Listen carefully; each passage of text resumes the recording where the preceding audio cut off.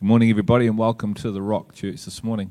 It's awesome that we can be here in this new format. This is something new for us, and it's good. And we've just been in prayer and also just in dialogue around this morning. So welcome. If you're not part of our family, just welcome to being with us, and hope you get something out of this morning. We've been looking at faith for the last 3 or 4 weeks and really unpacking what faith is and what it's not. You know, so often we can confuse faith with trust, but they are different things, even though we've said they're like a brother and a sister. But before we get too much into it, I just want to introduce these awesome people that are sitting with me today. So this is Sam, this is Mel, and this is Chris. And as we've talked about, we're going to look at a faith that sees, seeing in the unseen. And we want to start by just asking these guys a question. And we've been talking about this for some time, but I just want to get their insight into what are you guys learning? What are we learning as communicators of the gospel in relation to this faith? Start with you, Sam. Cool. I think for me over the last number of weeks, as we've gone through a couple of different scriptures, the biggest thing to me has been how important it is to have prophetic sight of what God's purpose is for us as His people, you know. And so even as far back as the first couple of weeks when we looked at, you know, you must hate your mother, your brother, and if you don't, you're not able to be my disciple, you know.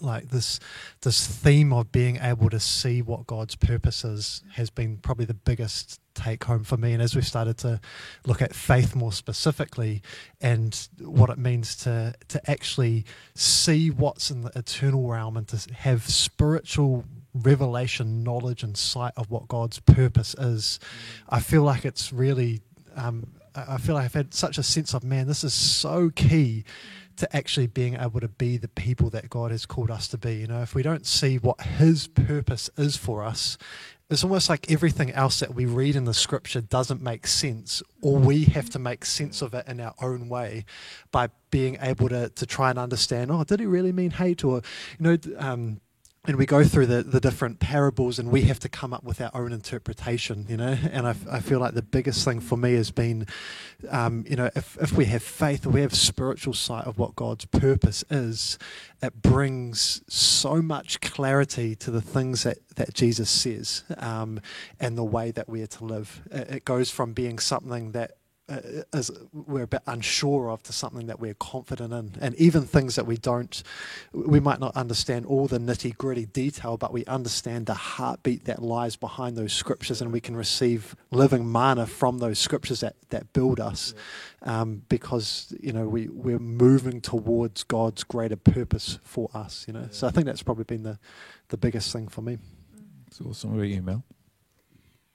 Yeah, along with that, Sam, for me it was and is this expression of this kind of faith that it is only one kind.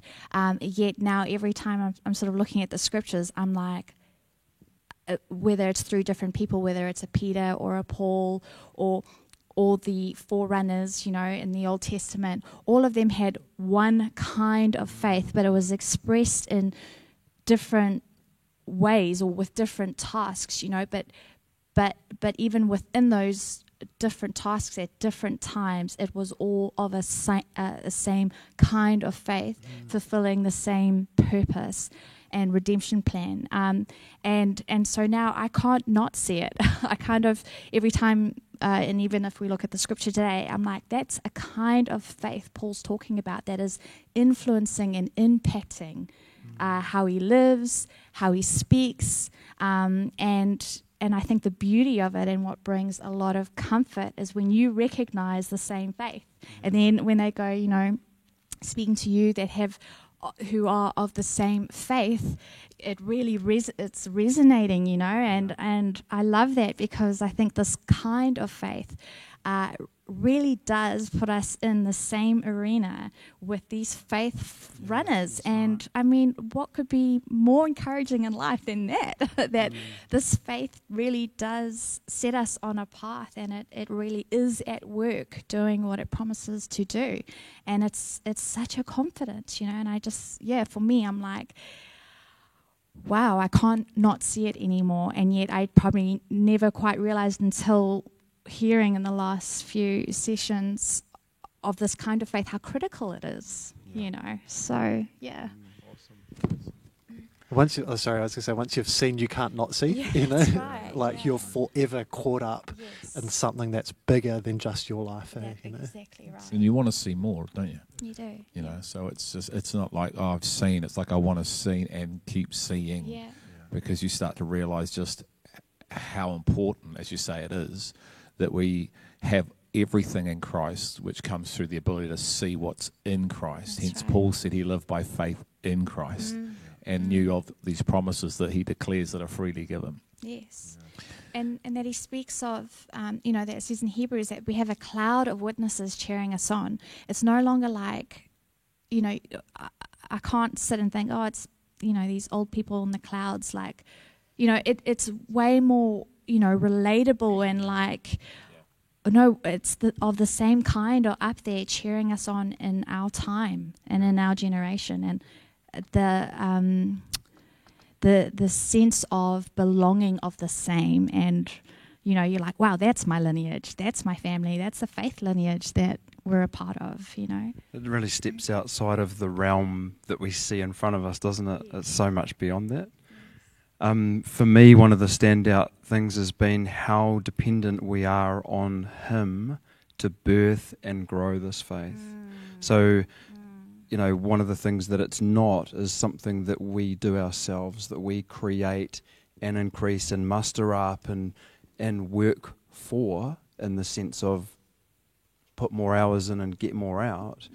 That it says that He is the author and the perfecter of it. So it started with Him, and He's the one responsible for bringing it to maturity. Just like love. We love because He first loved us. And I think that it's a bit of a trap to think that He's somehow separate from the process, that we can do any of this ourselves.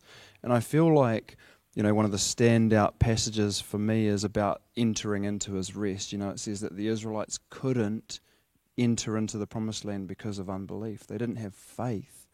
And this faith produces rest, because when you realize that He starts it, He completes it, there's not really heaps that you have to do in that. You know, you need to partner with Him in that and allow that, but that's a completely different position than you making it happen.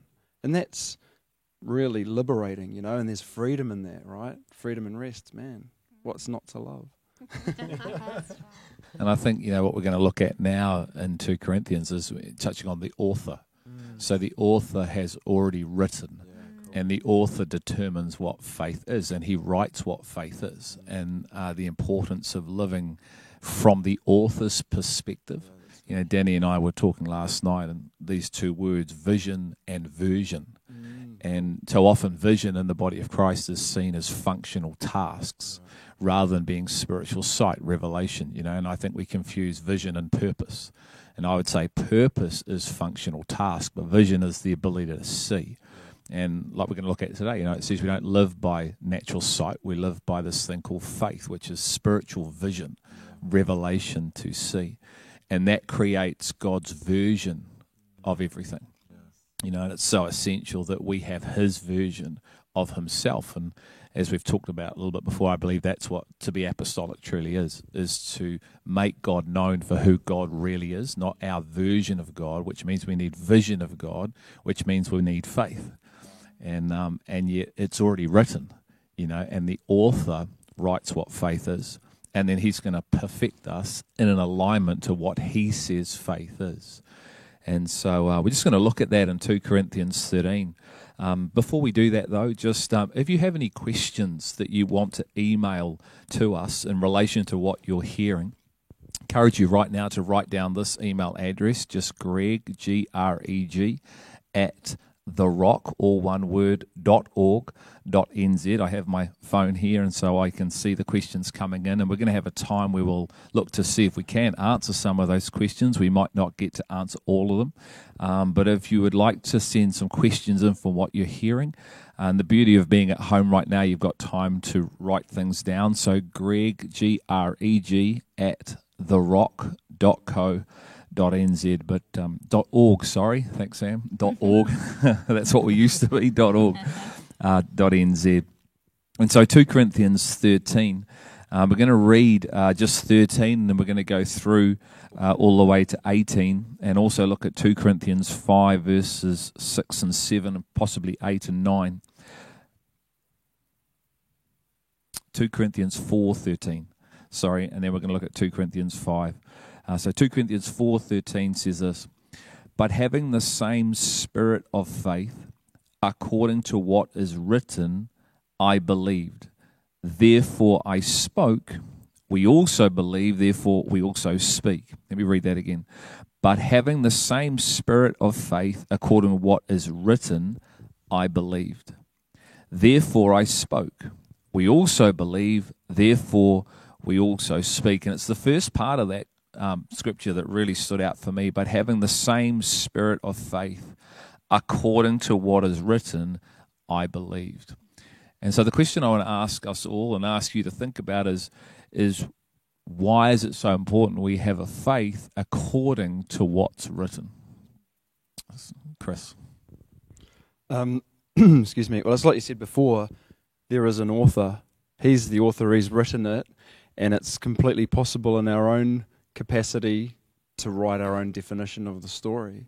You know, because that's part of the human nature, isn't it? We're our own gods. We determine good and evil, and we decide. I mean, how many people do we speak to that say, you know, you talk about what heaven might look like or where they're going when they die, the simple question, and they say, oh, well, I'm going to this place or that place, and they've made it up for themselves, not based on anything. They've written their own book.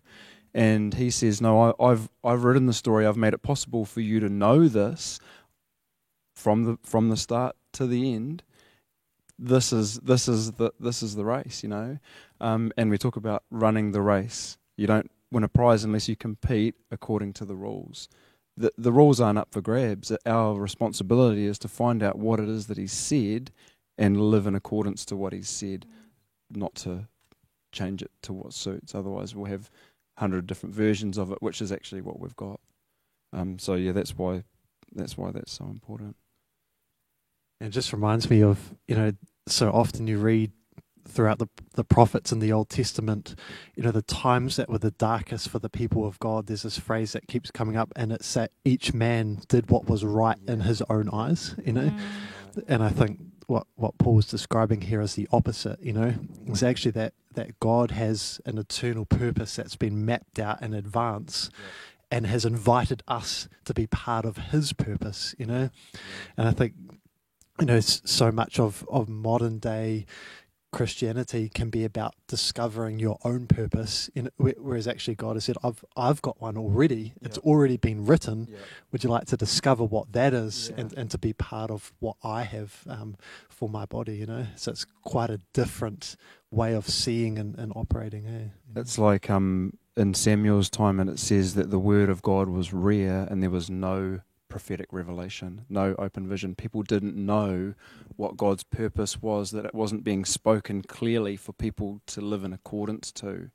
So, like you're saying, a dark time where there's no open vision, the people perish. Where there's no sight, people are lost.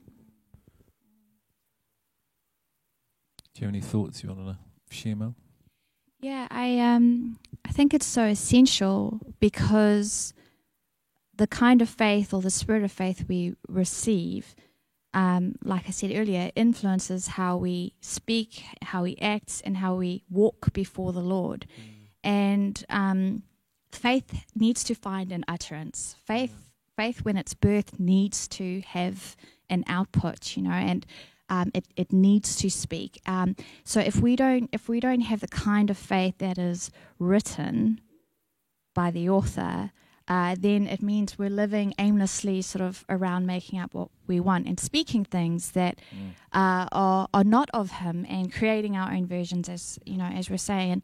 What I thought was interesting, where it said, I believe, therefore I spoke. He's talking from David's time, when David in the Psalm 116 said, I believe, therefore I spoke. But the verse before that, in Psalm 116 says, I will walk before the Lord in the land of the living. And I just thought that is so so important to that kind of faith, because even David, before Christ walked the earth and showed the manner in which to live by this kind of faith, David was declaring with utterance, speaking about this kind of faith. And again, it just shows that David, who lived so many years ago, was declaring and uttering the same spirit of faith that today we are to do, and how powerful that the same kind of faith is literally living through generations. So I think it's essential that we have this faith if we're going to live and act and speak on the earth before the Lord, that we, in the land of the living, we don't live in the land of in the sight of man, man's right in his own eyes. We're now living in the land of opportunity to know the living God, the land of mercy that he's given to us to come to know his ways and live out his plan. It's so awesome. Essential. It's interesting, just as we read that again, but having the same spirit of faith according to what is written, I believed.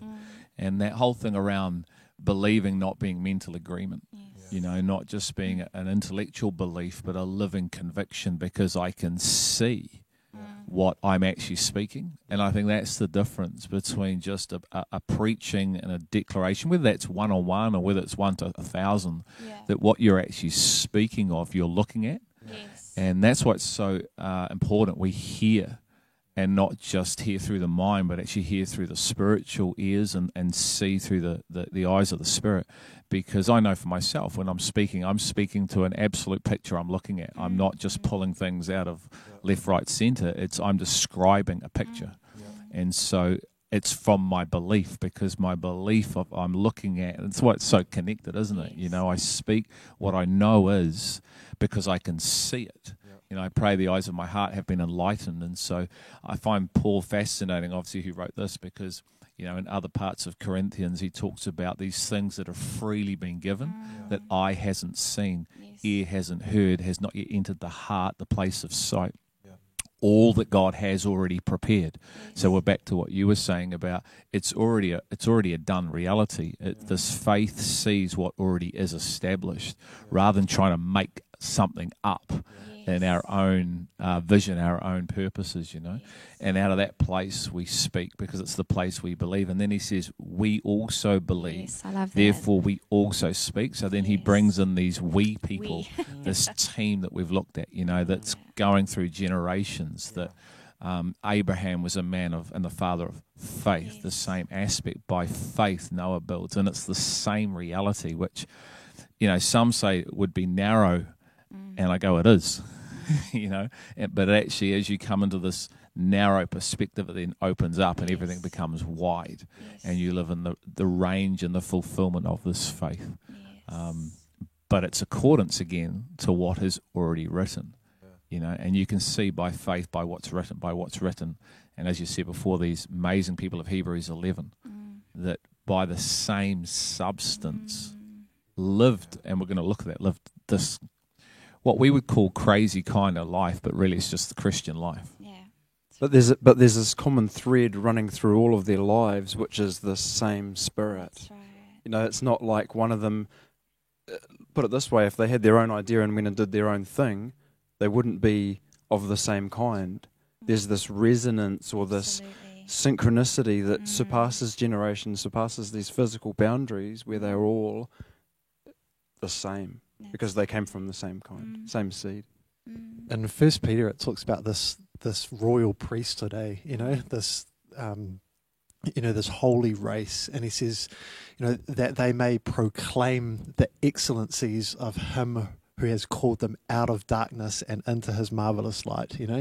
And to me, when he says here, look, I believe, therefore I spoke. It's the same theme of a people who have truly encountered God, received revelation on the inside, that their speaking now comes from a completely different place, And I feel like this is, so, we were sharing before about, saying now it's a testimony of Jesus. That's the spirit of prophecy.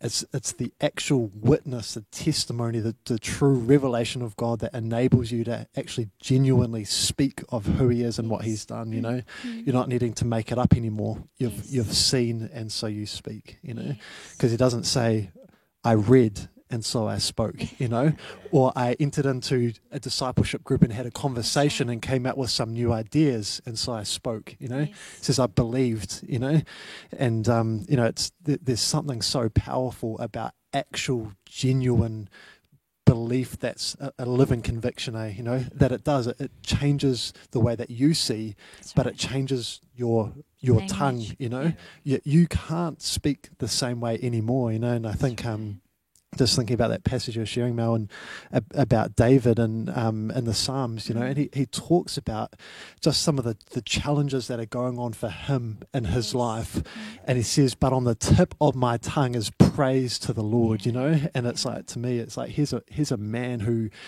who's come to this living knowledge of God, and even in his darkest day, he's governed more by what he sees in the supernatural realm, what he sees of God, and that influences the fact that he's praising God in the midst of his storm, as opposed to someone who doesn't have faith. The same situation would cause bitterness and frustration and complaining, and the tongue is just a reflection of what it is that we're looking at. That's right. And it's like Paul, as David was in with afflictions going on and things happening, Paul, just reading before these verses, is talking about, we're hard pressed, but we're not crushed. We're, all these things that have been happening to him, and yet can still declare who God is, the goodness of Him.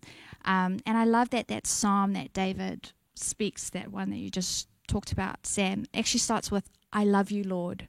The first verse is, "I love you, Lord." And I think what this kind of faith and the spirit of faith does for every believer that has it, its spiritual senses are awakened, right? So the mouth speaks a different language, the ear hears a different frequency. It says, "Taste and see that the Lord is good." It's, it's our senses, these spiritual senses that come alive, that causes us to participate in the substance, that we're now seeing, tasting, feeling, hearing things that are unseen, but they are absolutely seen to the soul and to the spirit, and becoming alive to it completely, that it is its reality. Yeah. And what a divine order that we believed and then spoke. So it's not that we're speaking to try to believe. We're not saying things that aren't true to try to make things happen. I declare and say this sort of thing. This is according to what is written. This has been written. This is what God has spoken. I've received that, and now I speak in accordance to that, rather than stepping out of line and creating my own version. And the result of it, and I just see it as you're both sharing that that this speaking is being the result of this. I mean, it says here in verse 15, "For all things are for your sakes, that grace, having spread through the many, may cause thanksgiving to abound to the glory of God." The fruit of our lips, the praise that comes out as a result of this same Spirit that has already been deposited. Just to pick on what you were saying there, Chris, isn't that where true authority comes from, and the true power of the spoken word? It comes from believing the conviction, and where the people of the day could determine between the scribe who just spoke words and the Christ who spoke the word, because he spoke from faith. He spoke from what he knew and what he had an absolute conviction of. And so the authority, you speak as one with authority, not like our scribes, And so this reality of the manifestation, what you're describing on the inside, comes to the fore. And so you see the demonstration of this reality, but it's in a hidden place. And so that's why we must be imitators and not copiers, because it's like we try in the body of Christ, we try to copy. The thing that comes to mind is works. It's like all works come from the same place we're describing. The Bible says there are these works that are being prepared beforehand for us. that we are his workmanship. And so the reality of the synergy and the oneness and all this is incredible. And so it's not just about doing any work. Yeah. And in fact, we can't actually do the works of God unless they come from this realm of faith, by faith, by sight, like we looked at last week, Noah built an ark. And so that's what qualifies it as a righteous act of the saints, which is the garment for the bride, Revelation talks about. And so it's not just any work, and like we've looked at, I can't love you guys like I'm commanded to love unless I'm by faith, unless I've captured by revelation of hearing first and seeing and the substance of love within me to then be able to demonstrate a love.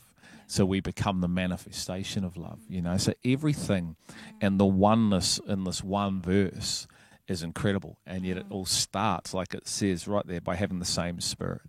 And so the challenge is that we all have the same Spirit, isn't it? It's like we actually come into the same Spirit through the gospel. Not man's gospel, not the words of the gospel, but the work of the gospel that births the Spirit that creates the opportunity for us to enter the fullness now of having the same Spirit, the same love, same mind, same purpose. It's just this narrow way, which is wide, of just this oneness where, as we've looked at, where we partner with everyone else in the past, present, and the future, that God is looking for her from generation to generation. But it's all anchored in this unseen, seen one. Just as you were talking there at the beginning, you were talking about authority, and I just felt like I saw a bit more clearly this encounter with the Roman centurion who says, I myself am a man under authority. So he understood what it looked like to be a part of this flow that starts from ahead, because he said, I'm a man under authority and over people as well. And he recognized that when he was told something to do, he could tell to do, and this thing was of the same kind. Yep. He didn't instigate stuff necessarily. He didn't step out of line and create his own version. So when he saw Christ turn up, he recognized a man under authority who wasn't stepping out of line and doing what he was told. And I was just with someone last night, and he had done military service, and he said that in his country, within a couple of minutes, you can tell who else has been in military service through a conversation. He said there's a way that they talk, there's a sense, there's something about it, and you can see it in this Roman centurion. He goes, I recognize this, a man under authority. Therefore I have confidence, not just in you, but in what you're under, this flow. That's right. And this is where the faith, because this was faith, right? Yeah. And how dangerous is it for someone to be in authority if they're not under authority, Because all of a sudden they're leading people towards something that's not according to what's written, but according to what they want to do and achieve, Yeah. And I think interesting to talk about the centurion, because, it talks about in that passage coming under authority and receiving a healing for the servants. Right. But Jesus takes things up a notch and says, hey, your ability to enter or to come under my authority and to know what it looks like to flow when you're in authority, that's going to qualify you to sit down at the banquet table with Abraham, Isaac, and Jacob in the kingdom of heaven, And so this man here, you can see, he says, Jesus says to him, I haven't seen this much faith in all of Israel. Here's a man who saw something beyond the healing, but saw God's divine pattern that had an eternal consequence in the positive sense attached to it, that entering into this faith now is actually caught up in a much greater eternal purpose that Jesus had for his people. So are we saying that to come under authority, you need to be of faith? Oh, yeah, absolutely. Yeah. And so, authority is one of the greatest issues, really, isn't it, today, with man, to submit to someone else. I'm not submitting to anybody, and yet we see within the context of God and his word, submission, surrender is the greatest, I love you, your role is to submit to me. But if I can't see, if I don't have faith, then I'm like, that doesn't sound like a great idea. I think I'll try and create, well, how about, Lord, I love you and you submit to me and we'll do it my way. And then we have this thing called the marriage covenant, and then we have authority in the body of Christ. And this, authority can be seen as an absolute swear word. I'm not surrendering. I'm not coming under no one. This is my life. Yeah. And yet, like what we're talking about, this boss. Man could see, and Jesus said, great faith. Yes. And so the connection between faith and authority is massive. Yeah. Yes. And a lack of authority and a lack of faith is massive. And I loved what you were saying earlier about the authority, between the scribes sharing the scriptures and then Christ coming with the authority to speak it, and how, again, with this faith, the testimony of Jesus is the spirit of prophecy. And I think to preach or to speak as Jesus, but even for us today or in the past, to speak under that authority of the same kind of faith.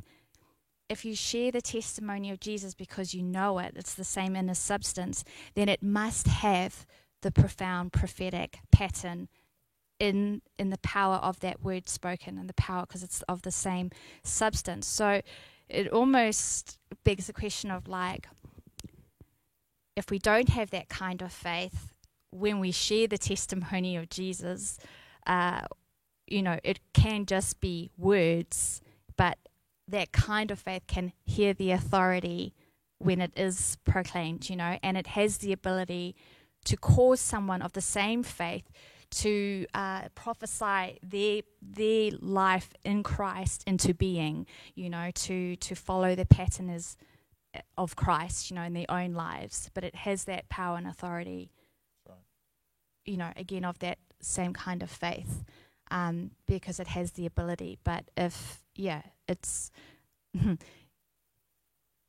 you can't not preach Christ knowing him and the word not having some sort of effect, right? Do you know what I mean? It's very hard to testify of his testimony of what he has already established if you don't have faith. Yes. Because once again, it's not just a testimony. Jesus in 1997 came into my life and saved me. We're talking about testimonies of what Jesus has established and accomplished. So the testimony, what Jesus has already done. That is where one would prophesy from. So let me tell you about all the mysteries in the kingdom that are contained in the Christ, because it's a work that's finished. Well, how on earth can I share testimony of what's hidden in that realm if I don't have faith?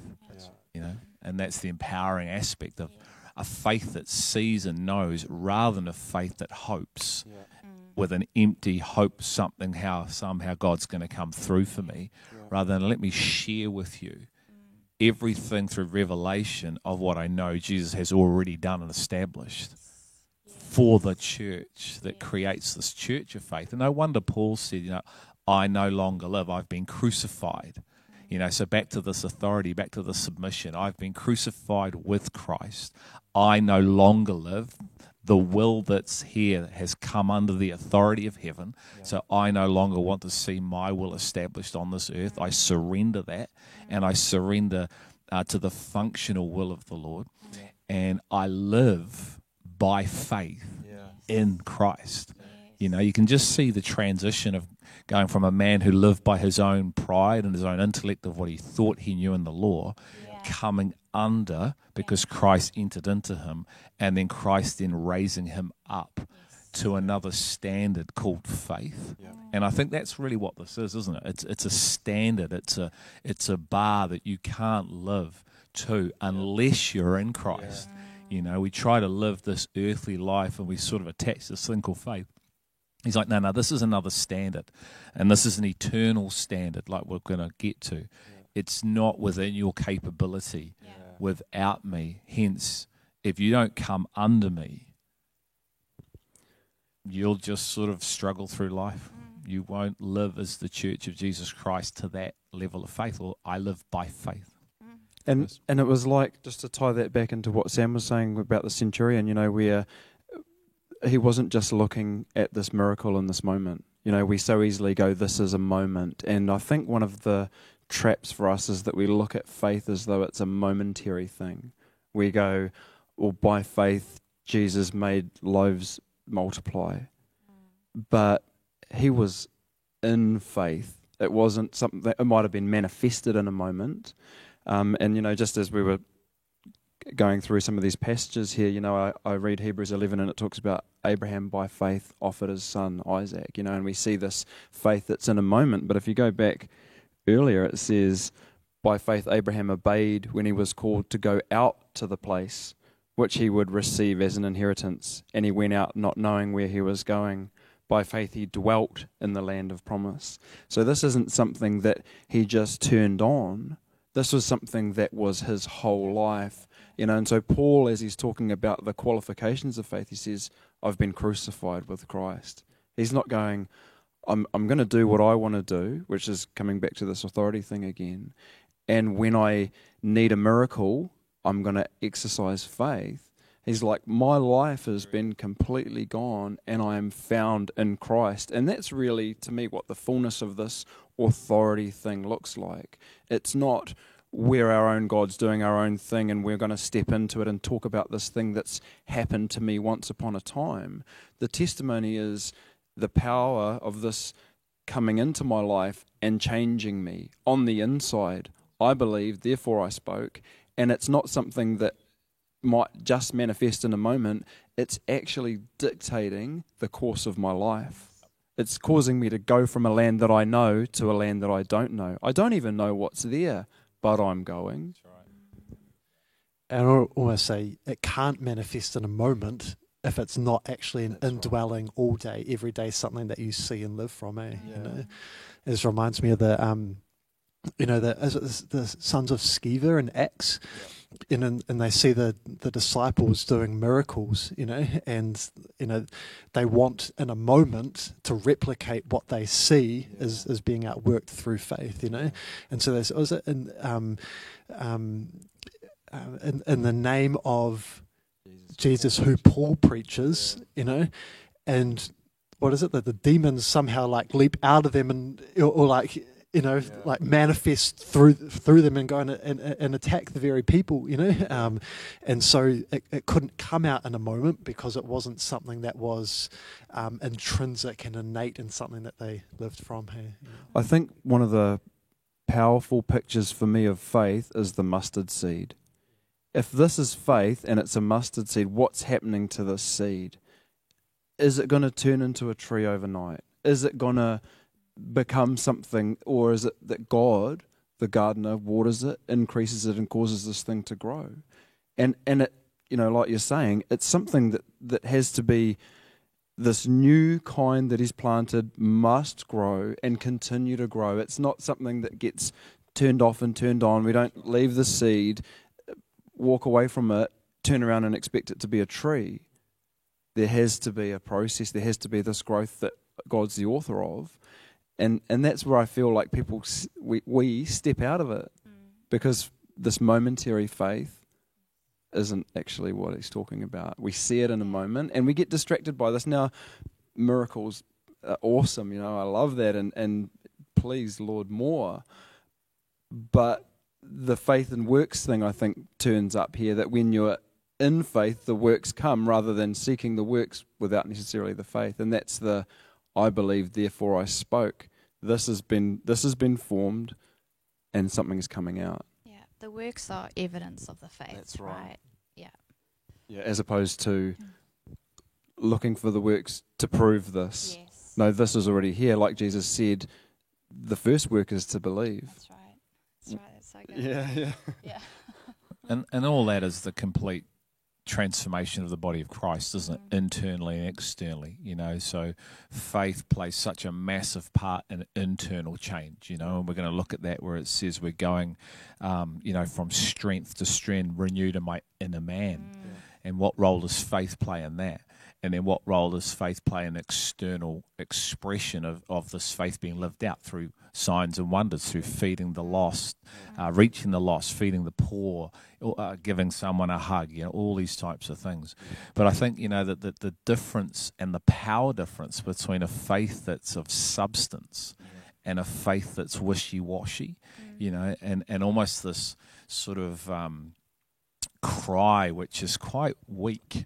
You know, the Bible says that we're to overcome the world by the substance of faith, you know, and yet, you know, I don't know, there just seems to be this sort of weak articulation of something that isn't faith at all, you know, and yet, as you're saying, Chris, it's a growing reality. So the more I come to know what is concealed in Christ, the unseen but seen one, which is the eternal life, which, you know, and I think this is the difference between an eternal faith and what we describe as faith, which isn't really faith at all. It's just this temporal thing that doesn't actually do you what true eternal faith does. And so it's so essential that we are in this eternal faith, which is connected to this eternal life, which is Christ himself. And Jesus said, on the revelation of the eternal life myself, of seeing what's within me and hearing, I build my church. And the church that I build, the gates of Hades don't overpower. So we're now back to this, I live by faith in the Son who overcomes the world and the gates of Hades. The church that only Jesus builds and imparts revelation, which creates faith.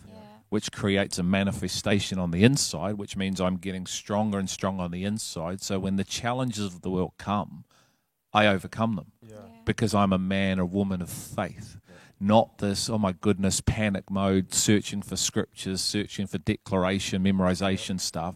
It's like, no, I'm a man of revelation. I'm a woman of revelation. And I have a revelation of the word, which creates faith. And so I don't even jump around the room. I just stand and resist.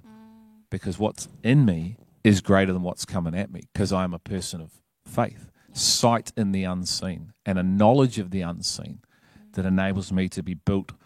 You know, and the Bible says, doesn't it, the kingdom of God is unshakable. So if my foundation is in the kingdom of God, the kingdom of God is within me through faith, then I've got a greater foundation than an earthly one. And so I truly am living from the eternal, which is Christ in me, eternal life. Just as you're talking about that, you know, just before the passage that we read, verse 13, where it says, and since we have the same spirit of faith, Paul says, the title of verse 7 to 13 is cast down but unconquered. You know? And it's so free of the earthly reality. It's not my rent is due and I've got nothing, therefore I'm all over. It's actually free of that because it's looking to an eternal reality, and it says we're hard pressed on every side yet not crushed. We're perplexed but not in despair. You know, for we who live are always delivered to death for Jesus' sake, that the life of Jesus also may be manifested in our mortal flesh. Wow, what are you talking about? This life is manifested in your flesh? You mean that when someone cuts you off, your world doesn't get turned upside down? You mean that when a tragedy happens in your life, you're not crushed? You're free of it because you're living to a greater reality, because you've seen something which is beyond what's right in front of you, to the point that he says all things are for your sakes. That even in that, you don't go, oh, I got no money for shopping. And I'm not saying that that's not a problem. It is a problem. But he says, even when that happens, because you are hard-pressed on every side yet not crushed, he says grace is being spread. Beautiful. Wait a minute. I've got no money for shopping. Grace is being spread. That thanksgiving may come out of your life because of what it is that you've partaken of that trumps this problem that is actually a real problem. But it's not going to wreck you. Yeah, and you have to have faith to live this, don't you? Because that's right. as you know, although we haven't got to all the scriptures, but we are getting to the scriptures, and we're saying it. Paul has something to compare that to, and so what he's looking at, he's comparing what he's going through, crushed, perplexed, but not despairing, but in comparison to, I realize this reality is actually is creating the opportunity for more eternal glory to be formed. But that's a decision, isn't it? You know, that's an active decision in a moment, because, let's be honest, the flesh wants to run from that. And yet he's going, no, actually, this is an opportunity for a greater reality, but I'm also seeing something that's greater, which enables me to stay in the process, which is faith. Yeah. And I think that what you just said for me is the key, what he saw, and I think it says in verse 18, he says, he talks about, this affliction that he's going through, and that it's forming in him an eternal weight of glory, but then he says, while we look not at the things which are seen, but the things which are not seen.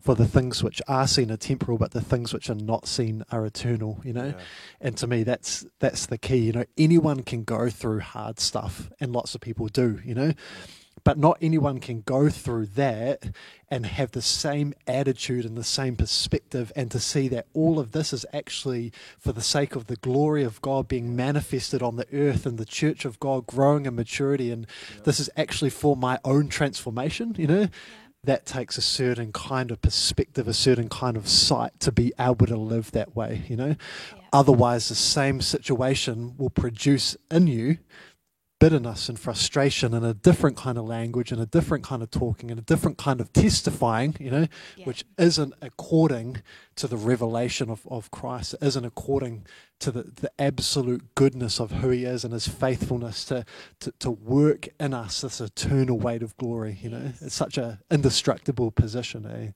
Yes. And without it, sorry, Chris, I only saw you in the mirror and I was like, oh, he's about to speak, sorry. You go.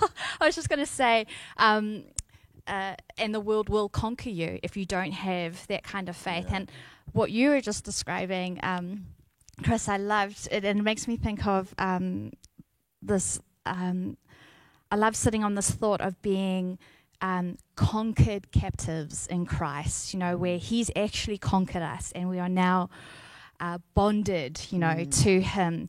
And I think it comes back to, again, the intrinsic worth of us as believers by this faith of Christ being in us, this weight of glory that's renewing us day by day. That's a intrinsic value that will withstand, hard things that are happening and circumstances and persecution and all of that. It will stand because its intrinsic worth outweighs, the evaluation of others around it, and it says in Job, actually, I loved this, it said, man does not know his value, and it can't be found in the land of the living.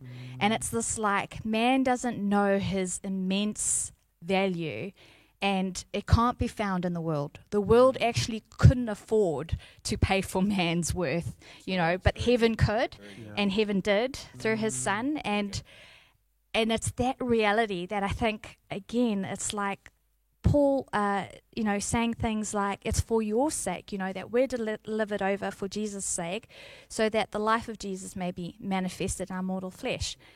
Death works in us, but life in you. Yeah. That you can't live that way, giving yourself out for others for that sake. And I think of that other verse where Paul talks about, sometimes I wish that I was cut off for the sake of my brethren.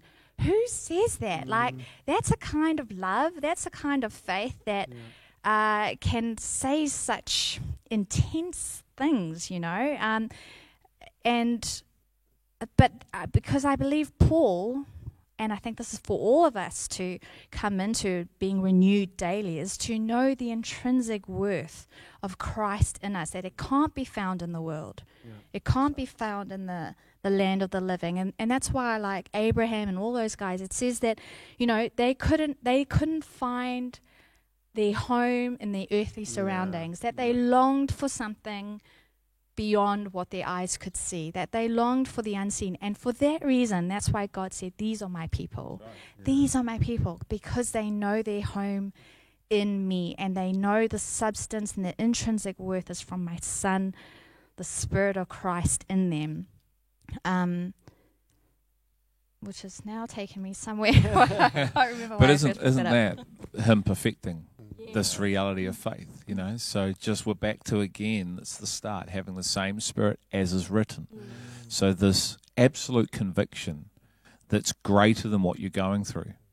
and it puts what you're going through in perspective. That's right. You know, That's right. and where do I get this faith from?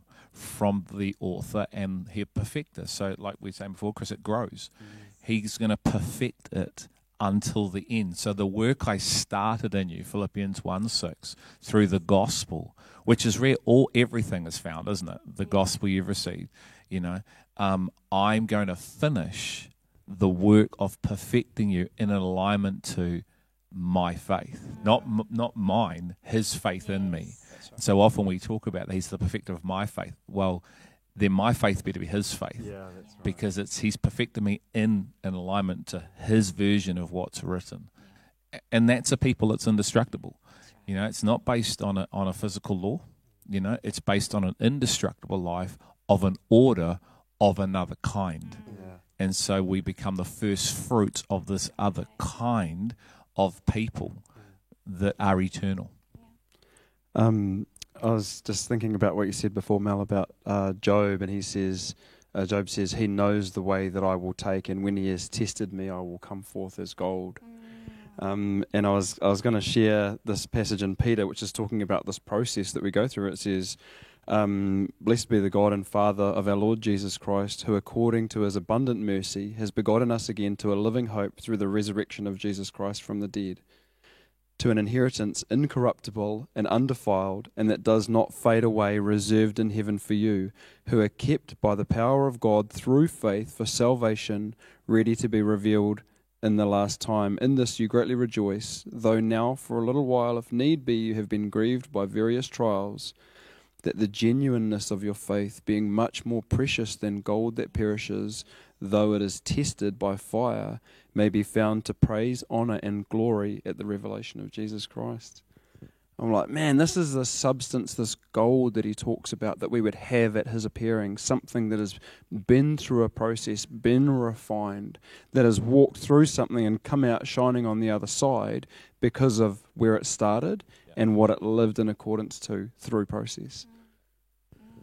And I think, to me, that's why it shows that, you know, what you see must in the unseen must be of greater value than what you are going through in the physical and the natural, for this to be able to trump this, you know. And in every other environment, it's perfectly reasonable that that's the case. When you're buying anything, you're buying a house, you have to judge the house as greater value than the money that you're letting go to be able to purchase it, you know. It's just life 101, you know. And I think it's like it's the same in the spirit, you know. Paul is saying that what I see in value in the unseen is of greater worth than my own physical life here and now. This, what I've seen, is so motivating. I'm living for something that's higher and greater, and having this, you know, you talked about this eternal weight of glory formed in me, and like you're saying, Mel, formed in us as the body, you know, is of far greater value than having a comfortable, nice life. And in fact, I can go through all of those things for the sake of what it is that God is looking to do and to work in us as his people, you know. So Makes me wonder, just, you know, that you mentioned the word test, and you mentioned the word test, you know, from the scriptures, and it does make me wonder how many times we run away from what God allows.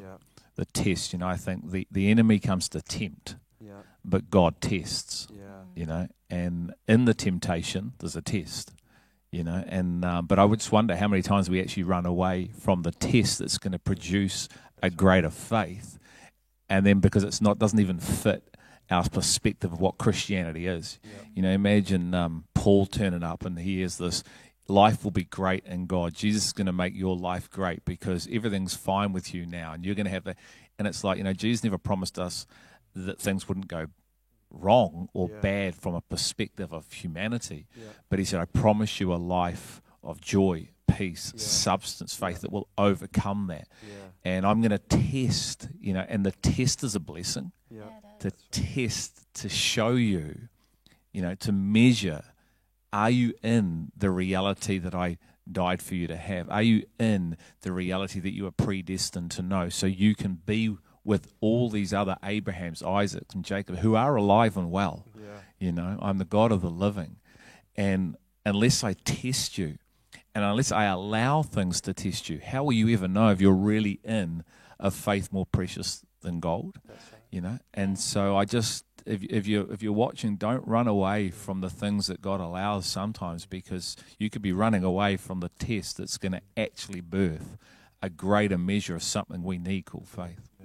And so often the running away is not even the physical removing of ourselves. We can run away by our attitude, you know, where something comes up and our attitude towards what's in front of us will determine whether we allow it to have an eternal value, as you know, as the Holy Spirit ministers to us and brings us into a greater reality of Christ, or our attitude can close the door to Him actually working within us, you know. And two people can go through exactly the same situation.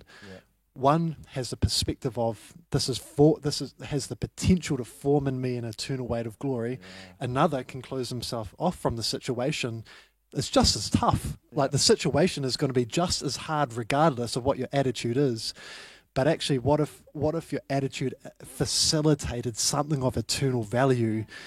Actually, you find yourself liberated above that situation, and it's actually maybe not as bad as what you thought, because of what you see in the unseen realm is actually producing in you a greater substance of Christ's life and His nature that empowers you to go through that very thing with His perspective, you know. That's the difference between God, get me out of this situation, and God, walk with me through this. You know, where one goes, all that God wants to do is to prosper me and take me out of hard stuff. And if that's your mindset, then you actually haven't received the same spirit of faith, because you're not living in accordance with what's been written and what we've seen, which is Christ, who said, if it's possible, take me out of this, but nevertheless your will be done, because I'm not stepping out of line here. And you read in Hebrews where it talks about these people that were examples of faith.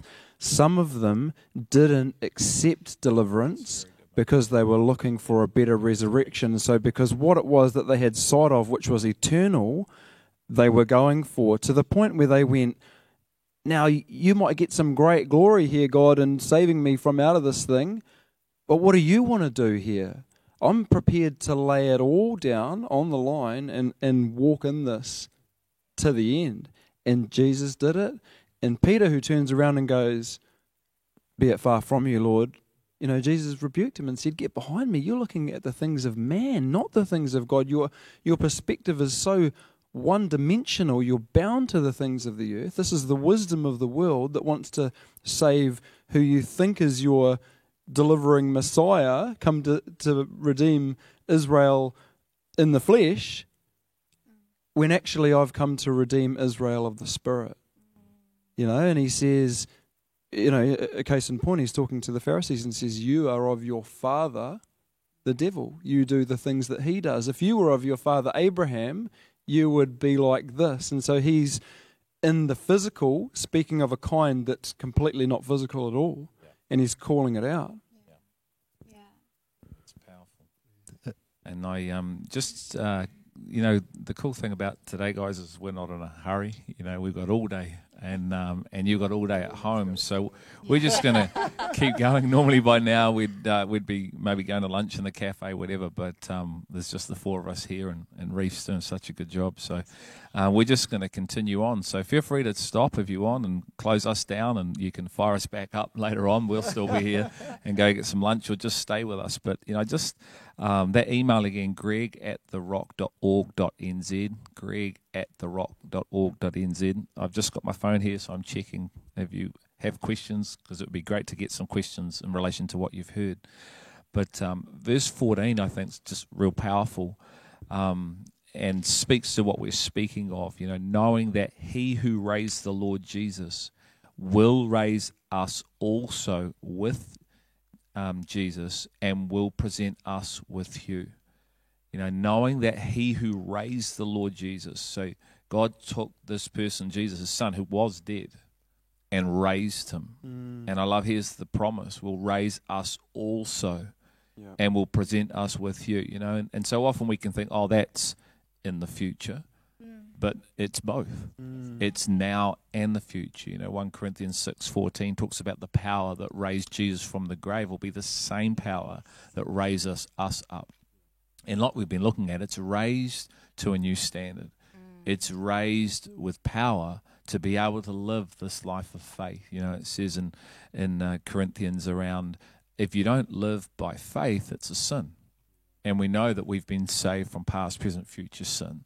So it's not even relating to that aspect of sin, but more of, if I don't live to the standard, I'm missing the mark. I'm missing the mark, sin, to which I've been predestined to live for, because Jesus came, he died for the nature and the power of sin to hold me, to birth me, and to bring me forth so I can live a life of power in an alignment to faith now, to see and come into more and more of what's in this eternal.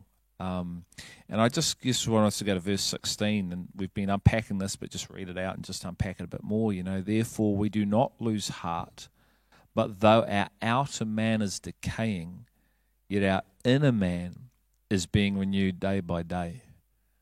It might be good just to share some of this inner realm, like giving testimony to this inner realm that's being renewed. And I love it, day by day. Yeah, day by day. It's not year by year. So It's not 20 years ago when I, had an encounter with the Lord. It's daily. Yeah. There's a daily thing. So, anyone want to kick us off there? Well, an example of that in a small regard is just this week I was talking with Bella about how I said, "Oh, what's your favourite song?" And she said, "Oh, it's this." And I said, "Well, is that still your favourite song?" And she's like, "Actually, no, it's not." And she had in her head that her favourite song was this one that she used to listen to years ago. But what's happened is that she's being transformed, and what it was that resonated with her years ago doesn't resonate with her anymore, because there's life on the inside that is hungry for the life of its kind, not the old life that used to be there.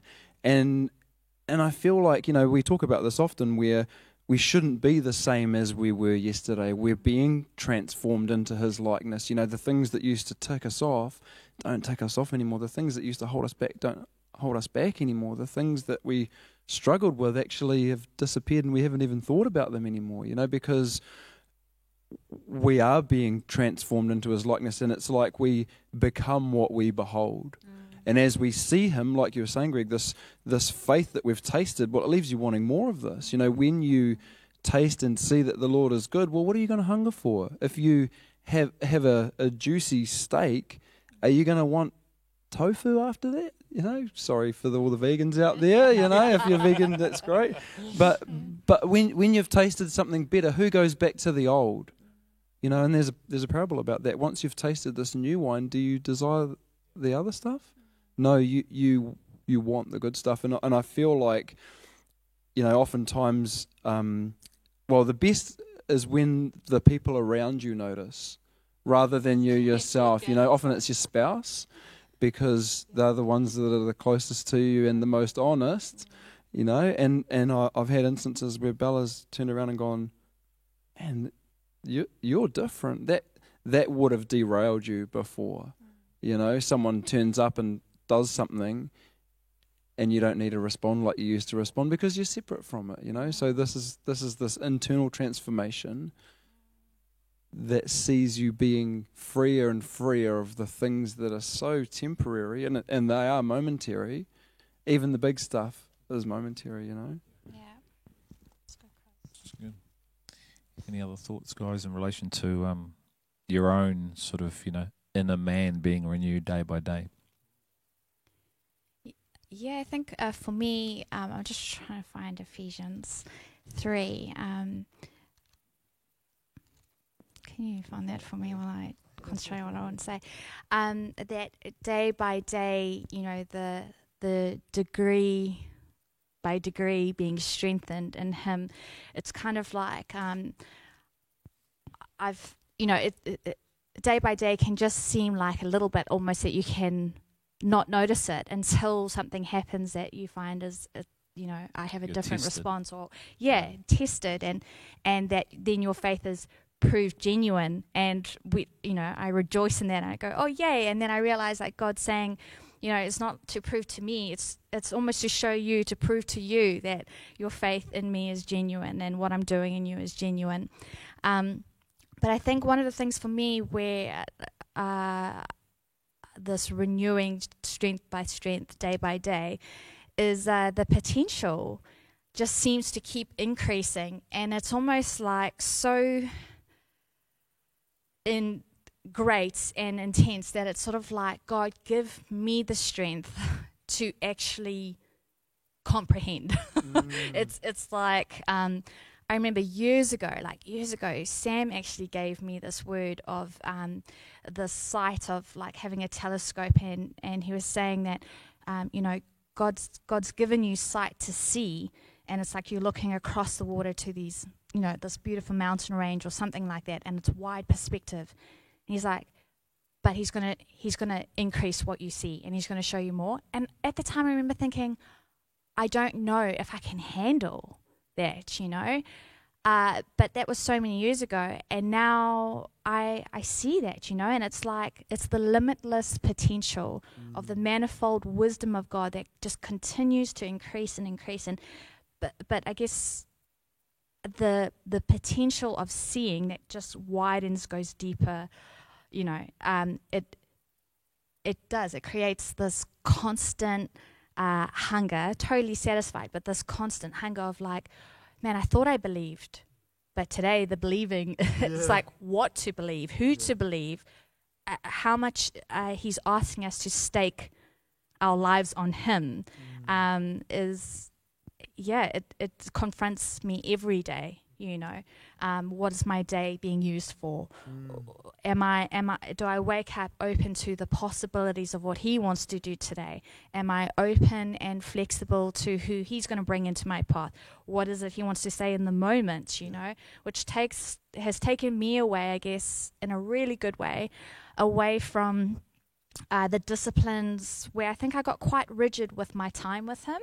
I felt like if you took that time away from me with him, I would sort of get quite anxious or edgy about it, but it's this life that, I've come to learn that it's so continuous and abundant that I don't have to fear lack, that I don't have to fear that if I don't give it enough time, I'm not going to grow. Do you know what I mean? Yeah. So it comes with, for me, it's come with a rest as well, and just the fullness of God. I'll come back to with the Ephesians thing, where I think one of the verses that has always, I've gone, yes, I hear that, but do I believe that? You know what I mean? Like, is that really possible? Will I really get to experience that now, like on the earth, But it is Ephesians, where in Ephesians 3 verse 19, to know the love of Christ which passes knowledge, that you may be filled with all the fullness of God. I'm like, what? But it says, Paul's praying for us that we would be strengthened with might through the Spirit in the inner man to be able to even comprehend this. I mean, to be fulfilled with the fullness of God. And I know I've heard someone mention it here before, but that fullness of God mentions, a town with every house that is full, a house that has every room that is full. And it's so he's promising that every part of our being can be fulfilled with the fullness of God. Yes. So. And it's based, isn't it? I said it was back to this, in accordance to a faith that's written. Yes. Do you know what I mean? It's not on the basis of wishful thinking. It's not on the basis of this or that. It's on the basis of a faith in accordance to a kind of a reality that Christ wants to form himself within us and establish himself in us through our ability to hear and then see what is in him. That's right.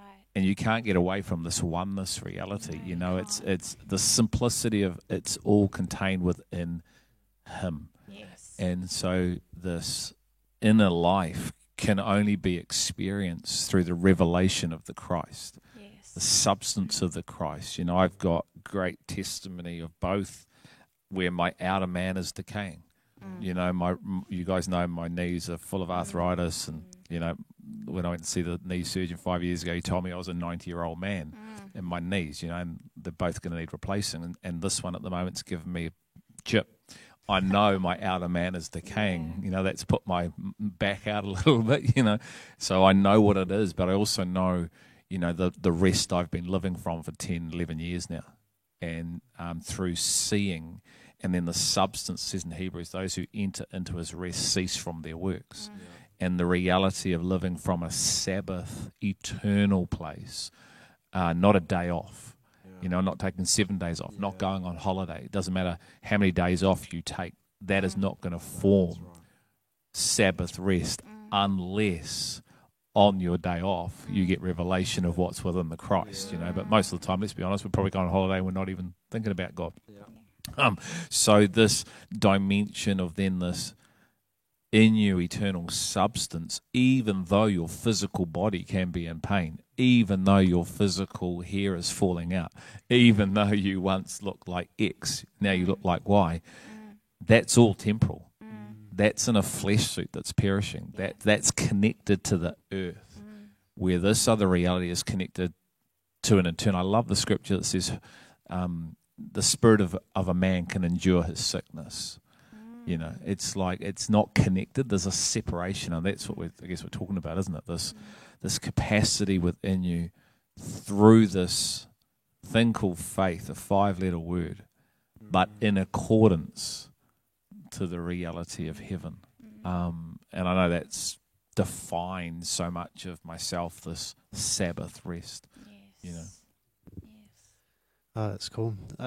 For me, you know, it says, and a man is being renewed day by day.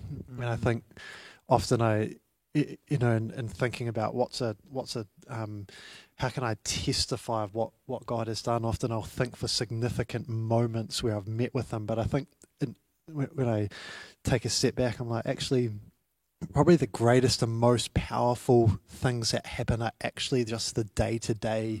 You know, it's like if I think back in terms of like how do I see things differently to a year ago. I'm like, man, I've got such a different perspective on life, and you know, my perspective on, you know, like the value of people has so dramatically changed, you know, that I know that there's a love in my heart for people, that I can be present in the moment with people in a way that I never could before, you know, and my perspective on my work, you know, and coming into work and being able to serve and see people there is so different than coming to do a job, you know, or and my perspective of even who God is, you know. And I just think, you know, a number of years ago, you know, like a sense of needing to constantly please him.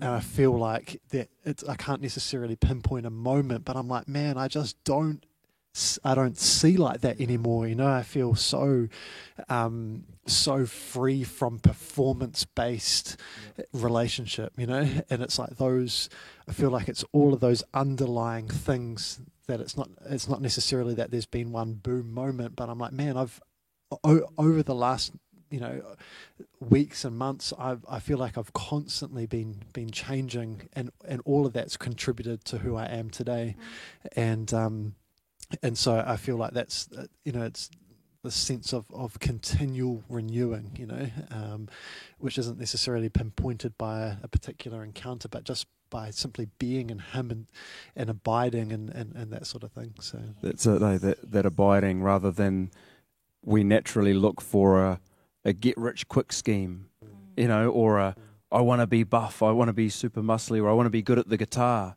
but I don't want to put the time in. I just want it to happen for me. And I love that. Like, I remember when I first got saved, I had a horrible sense of humour, you know. There's just the things that used to make me laugh were just off, you know, especially in light of Christ, you know, and what it is that he says that we should be dwelling on. But how do you turn off a sense of humour? If you genuinely find it funny, you find it funny, you know.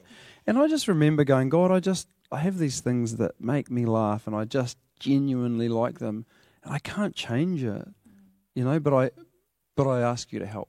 with that, step into that and change it.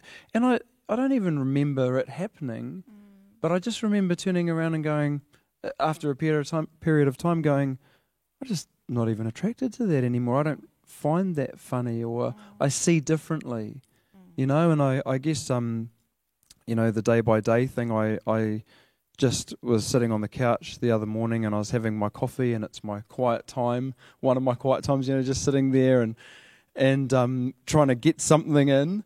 And one of the children come along and they're climbing on me and jumping and bouncing and all the rest of it. And I'm like, well, you know, there goes the quiet time. And Bella looked at me and she said, how do you do that? And I was like, what do you mean? And she was like, you're not even fazed by that. And I was like, and I just was like, man, this hasn't always been me, you know, like I haven't always. They say that you inherit patience from your children, but they expose your lack, or they expose your lack. And isn't that beautiful? So I love what you were saying before, Mel, about when these things turn up, when these things are tested. Sometimes it's tested to show our lack. Sometimes it's tested to help us to recognise what it is that He's done. Yes. You know, it's not always a negative. Oh, you're falling short. Actually, you're free. Look at this. This is turning up and shaking you, and you're not who you used to be. And like you, Sam, you might not be able to pinpoint it to a moment, but you recognise that through this process of allowing Him sovereignty, you seeking to abide and just letting Him do what it is that He will do. Yes. He does it. Yeah. And as I read it, I mean, we're going back to verse 16, it says, therefore we do not lose heart. How's that? We don't lose heart. All of this stuff's happening. The outward man's perishing. Things are turning up. The rent's due. Crushed but not in despair. You don't lose heart. Actually, the confidence that you had at the beginning is still there. Do not throw away your first confidence. Yes. That's so important. Totally. And I think, you know, it's in that daily process, I think, you know, to me, that this is why faith is so important, because if you to see what it is that God is inviting us to, you know, that you don't lose heart, even if you're going through something that either exposes where you're not, you know. And I know for me that, like, if I just think about, like, I feel like I live with such a sense of seeing what it or who it is that God is calling me to be, that if there's something in me, just in the daily grind, you know, that doesn't reflect that, I feel like there's a yearning, you know, for Him to do a greater work within me that would make me into the image of who He is, you know. And so it's like day in, day out, because that I feel like that governs me. It's like every moment is an opportunity. Every little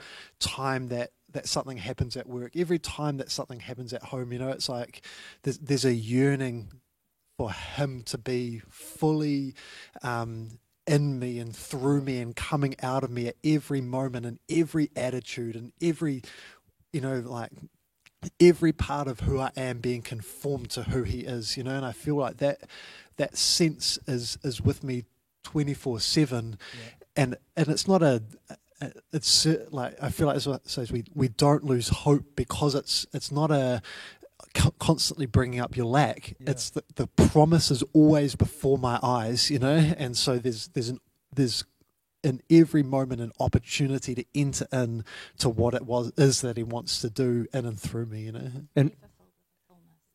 And what does it look like in a moment when Sam shows up and it's not a manifestation of Christ? It looks like needing to be humble enough to acknowledge that, and for that not to derail me, but to drive me into Him. And to me, that's the we do not lose heart, you know. I agree. That's the faith part, because part of this faith picture is that we know who we are. He's predestined us and called us, and we're fully accepted. And so, you know, I'm the same. I mean, I'll just have a moment of honesty here. You know, one of the times when we were up on the stage and I'm like going, and we're sharing with the congregation, I'm like, man, I don't even want to be here, you know. And I was just like, God, what, you know, and there's this sort of voice going, oh, what happens if you get exposed for not being in whatever. And I was just like, brought it to the Lord, and I was like, do you know what? If I get exposed for not being who I think I am or what it is that I think I'm in, then actually that's okay. Great, because let's find out where we're really at, because that's not going to change who I am. It's only going to, it's going to be influential in my approach. Oh, God, help me with this. I thought I knew this and now I don't. So when the things of life turn up and they apparently have the capacity to derail you, you go, actually, I'm in the substance of faith. I can't be derailed because who I am isn't up for grabs. Yes, and who's determining you That's right. is the author of your faith. And if he's kind about it, that's all that matters. You know what I mean? Yeah. Like if his appraisal of you Yeah. and your worth and what he is perfecting in you, it's his work that he's perfecting. Yeah. Do you know what I mean? And so, we can't dismiss it because of moments of lack, And on the back of it is the potential for the greatest victory anyway. Think about David and Bathsheba. He's a man of God. He's a prophet. He's been called to be the king. And he finds himself on the rooftop thinking things that he shouldn't think and acting in ways that he shouldn't act. And he gets exposed. And what does he do? He says, before you alone, O Lord, I've sinned. I've been caught out. But now I know something that I didn't know before. I see more clearly. And he had to, in the process of that, be able to come to his father and allow his father to speak what this moment really looks like, not what it could have looked like according to what the population thought or what everyone else thought. He lived according to one definition. Totally. And I think that willingness for that in every moment, it's never about others. It's always about what God is doing in me. To me, that's the this indestructible place. It's like in marriage and family and work, it's never about how I'm being treated. It's always about what God wants to form in me, and all of a sudden life facilitates an opportunity to grow in Him as opposed to taking away from what it is that we thought that we wanted all along, Yeah, that's right. So, I was looking at this some time ago, and then it came up this morning, and I think it's connected to just the reality of knowing who you are and what you're called for. And it says this, and it's in relation to discipleship, but everyone after he has been fully trained will be like his teacher. And this knowing that there's a purpose behind everything, rather than just, I go through this thing because I go through it, but what for? Why, And, therefore we do not lose heart. Well, in the context of what he's gone through, you need this faith. Bible says, guard your heart. It's the wellspring of life. If stuff gets in your heart, you're done. Now God heals the broken-hearted, but there's obviously, we're to have a shield of faith. You're to have a breastplate to guard the place of knowledge, the place of understanding, the place of enlightenment. Jesus came to enlighten every man. The place of life is in the heart. And these words, they can sound lofty. Therefore do not lose heart, but not when it's connected to faith. It's a reality that Paul lived, and so it just as you guys are talking, this absolute need for what we've been talking about this morning, a faith as is written. Because how do you not lose heart when you are shipwrecked? How do you not lose heart when you are stoned? How do you not lose heart when you are whipped 5 times, 39 times, not once like Christ, 5 times, 39 times? How do you not lose heart when what you're looking at's not happening in front of you? When you're going through perplexed but not despairing, persecuted but not forsaken, struck down but not destroyed. I mean, certainly this could all sound lofty, can't it? And I've had that word said to me, this all sounds lofty. It sounds unattainable, unachievable, and it is in us, isn't it? And yet this daily, I love that the word when you guys were talking about daily comes, our Father who art in heaven, hallowed be thy name, who would give me daily, not just physical food, but revelation upon revelation of the Son, for he is the bread of life, that enables me for my inner realm again to change, I just want us to talk about for a little bit maybe verse 17, because this dimension of for momentary light affliction is producing for us an eternal weight of glory far beyond all comparison. I'll read 18:2. While we look not at the things which are seen, but at the things which are not seen. For the things which are seen are temporal, but the things which are not seen are eternal. And Paul considers shipwreck, beatings, having no one to share his heart with, momentary, light, affliction.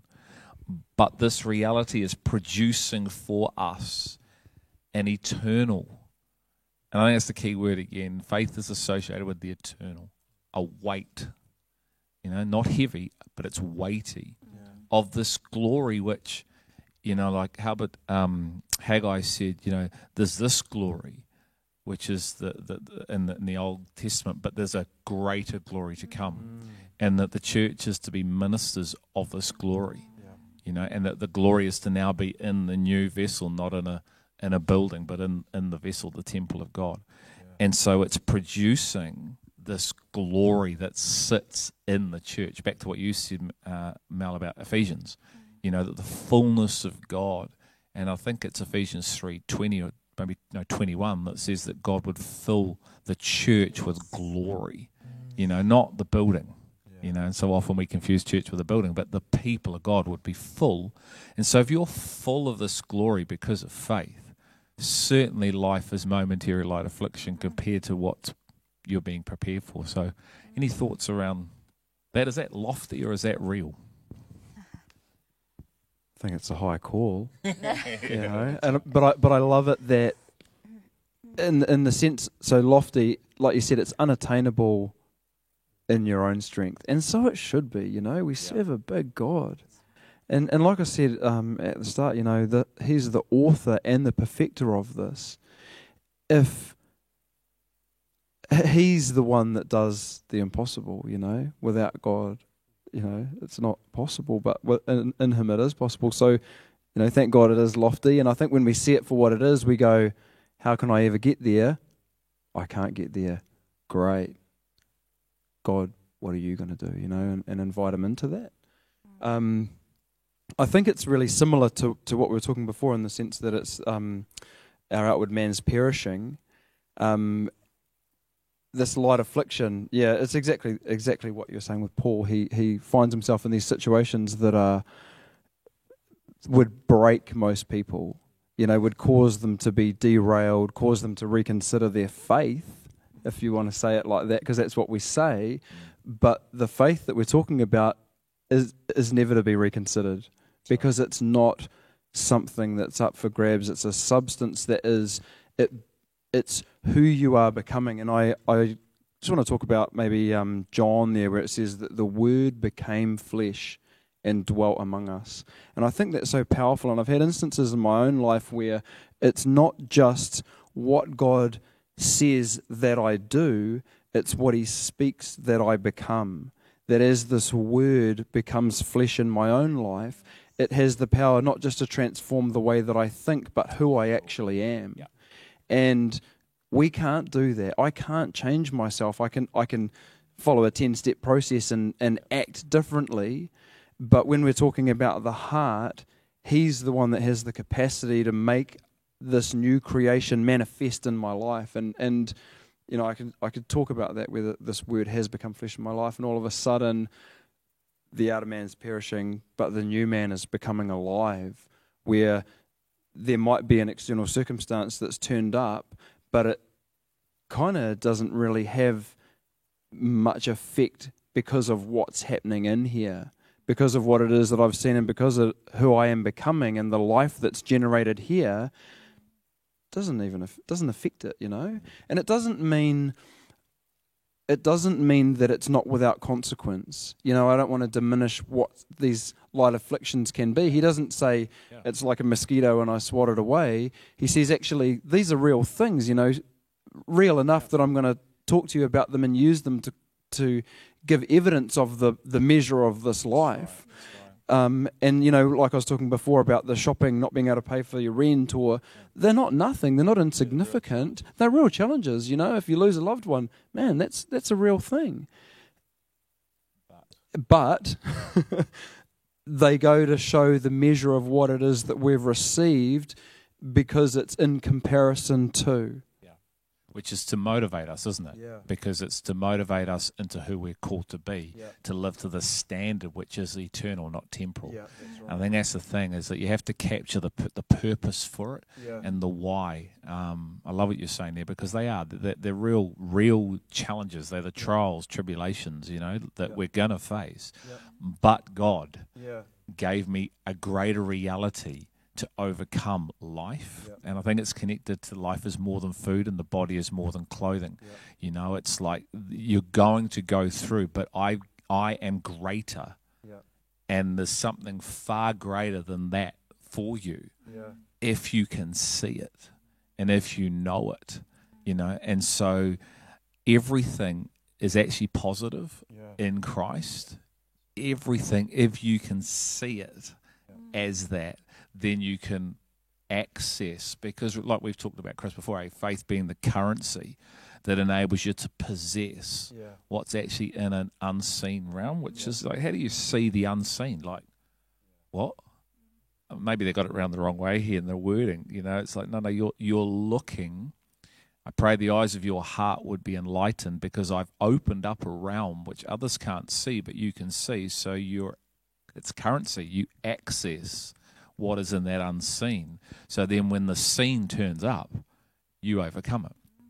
Not because you're trying, not because you're, yelling and screaming. In fact, you're at peace. This is the proving of the perfect and acceptable will of God that we talk about in Romans, where he says this when these trials turn up and you are able to overcome them because of what you've seen, you're proving something, that what you have in you is real. This is where the substance or the evidence of things unseen is. Yeah. I think instantly, when I read this verse, I think about for the joy set before him, he endured the cross. And to me, it's like it's the joy that was in front of him that empowered him to go through what he went through for something that was so much greater. There was something so much greater on the line than just his physical suffering, and that empowered Jesus.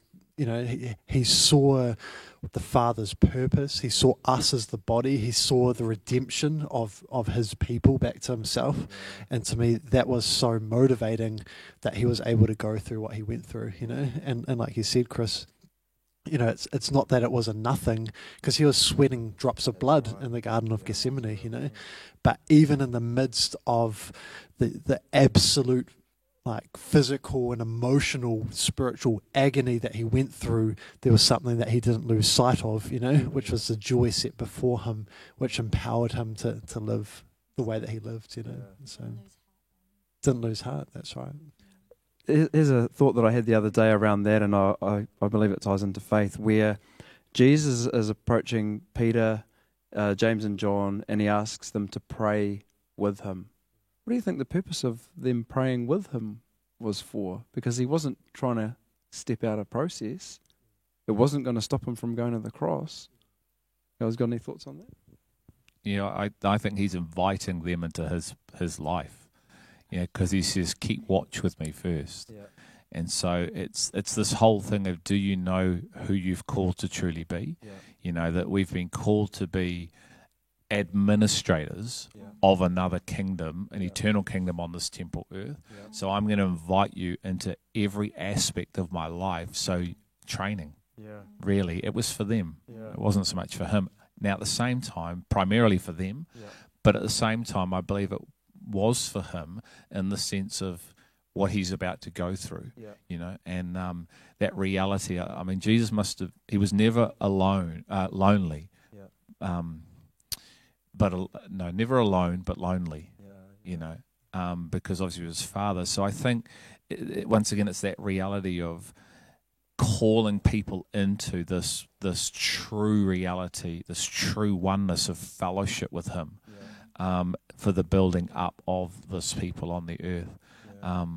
But at that point in time, we'll probably look at as the weeks go on, that you guys of little faith or no faith that he was saying, they got found out again. So in that test, they were asleep. So it was a test for them to have a greater reality built within them.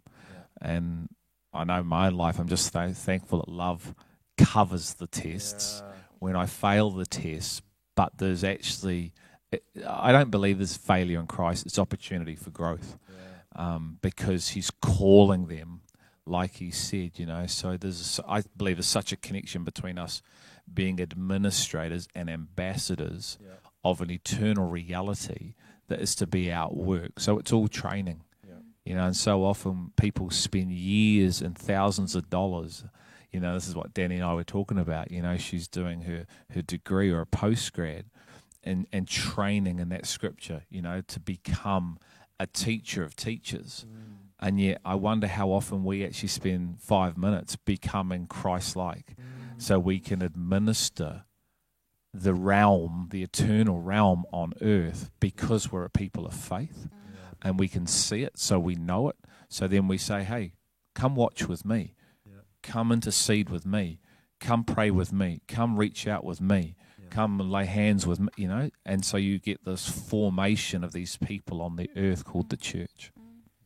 And I think that's what faith does, It completely realigns priorities, and takes you from your priority being natural things to heavenly ones, And I think that, to me, it's what's so powerful, is that, you don't necessarily set out to, you receive revelation, and all of a sudden actually being trained and equipped and becoming the people of God starts to take the greatest priority in your life, So.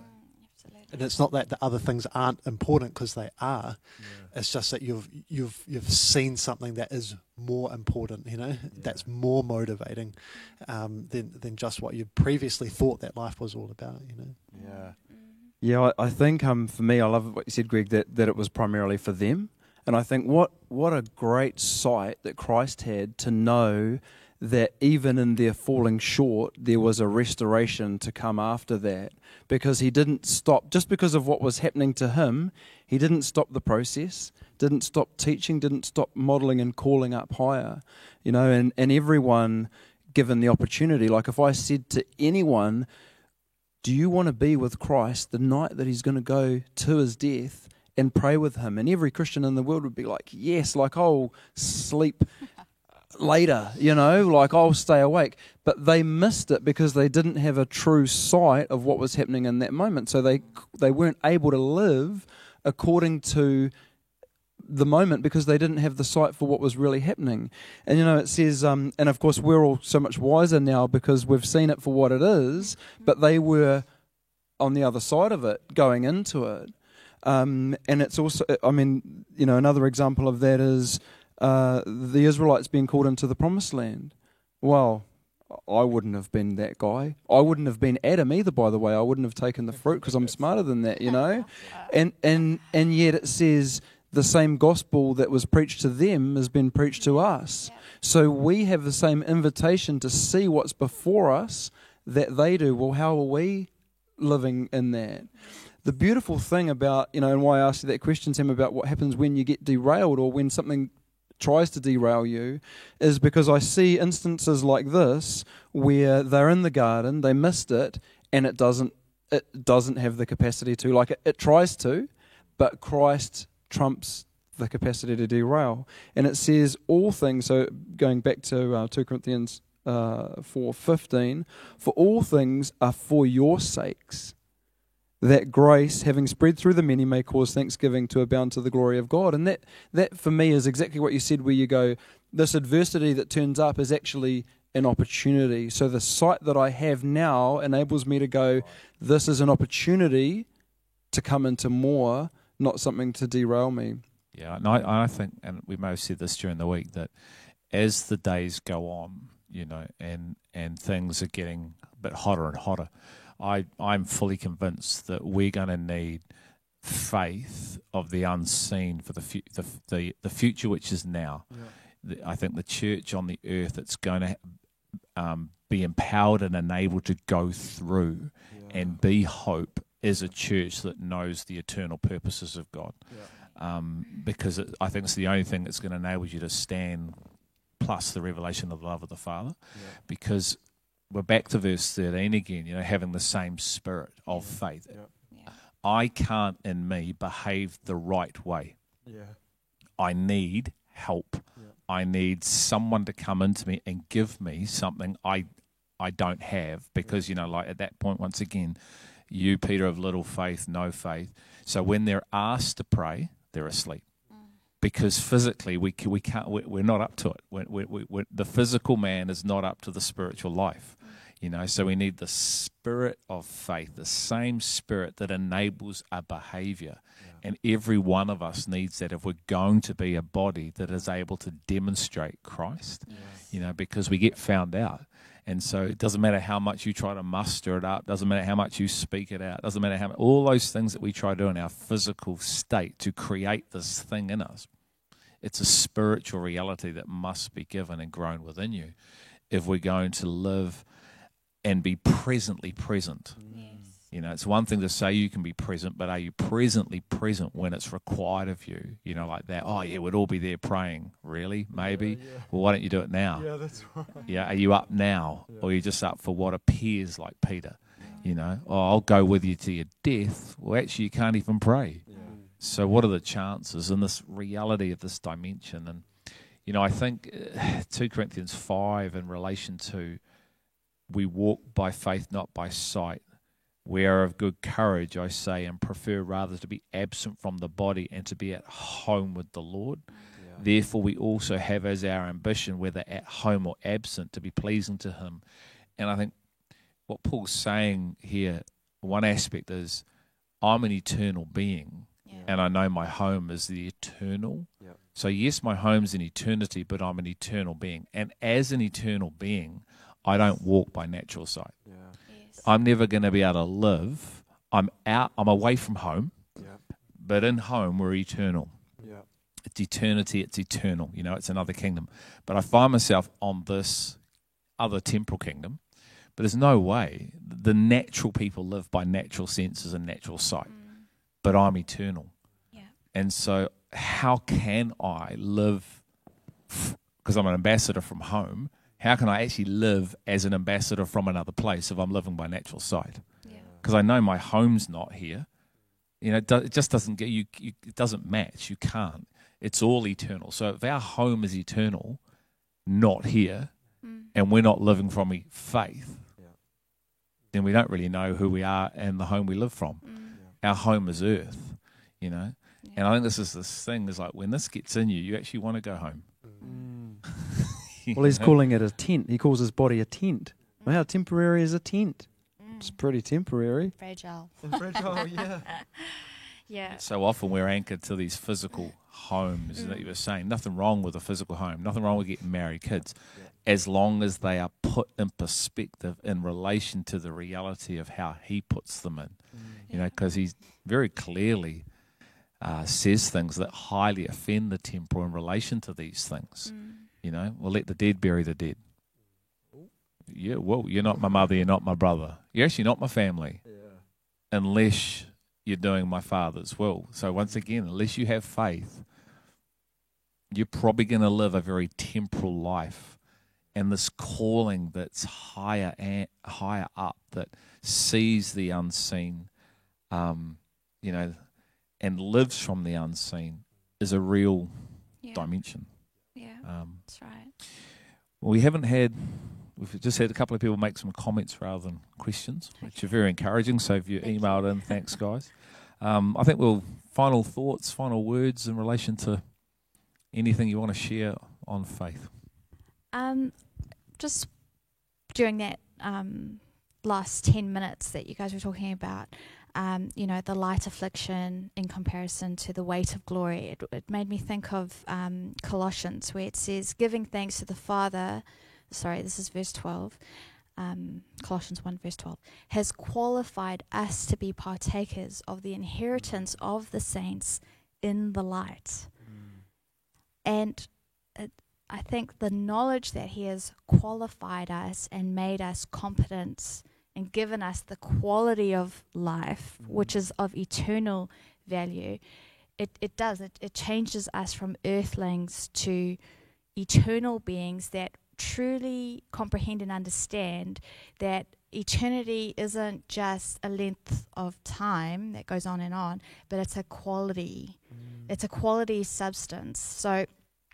So if we can imagine that as beings that now have the eternal quality, we understand that even our lives are just a lightweight in the light of eternity, and that our little lives are actually enveloped in the beginning and the end, the Alpha and the Omega, the great I Am, who says he is the God of every generation, that we come to realize that our generation is this big on the, on the scale of eternity. And so everything we go through really is just light afflictions that you can't, and it actually says you can't actually compare it to the weight of glory, because eternity is, swallows those things up. And as Paul says, I'm compelled, we're in a reality that we actually can't escape. And so everything that we go through, the afflictions, the hard things, literally just gets swallowed up in Christ. Doesn't mean it's not happening. It just means it doesn't have a hold on us that is determining who we are and what we're living for, because we're of a greater eternal substance, where we've been qualified. We're of a different quality. But yeah, it's and that has to become a real reality, doesn't it, what you're describing? That has to become a living manifestation through the power of the Holy Spirit, engraving that reality on a person's heart for someone to live from that place. Because the challenge of life, if that's not there, becomes greater than the reality of that substance within. Yes, and I think it causes us as beings hidden in him, found in him, almost held in him, in the great I Am. It's almost like that is the identity in of itself of I am found in the great I Am. And so everything I do in this lifetime, or the role in which I play, is for a time. I am a mother, I am a student of whatever university, or I do these certain things, but the identity is actually just I am in the great I Am. In eternity, I am of a quality of him, of a substance. So it makes anything attached to that light, because the weight is in. And I love it in Job, I'm going to finish with this, in Job, where it says, man does not know his value in the land of the living. And then it says, and he cannot find it in the land of the living. He cannot find it in the world. Man goes to the sea, and the sea goes, I don't have it. Man goes to the depths of the ocean goes, it's not in me. And it's this reality of true believers know that the source can only be found in him, the value of who they are. And yet, it's too easy to go to the temporary things, like, I go to the beach to find him, or, I find my worth when I'm doing this sort of thing. But, the water's saying, it's not with me.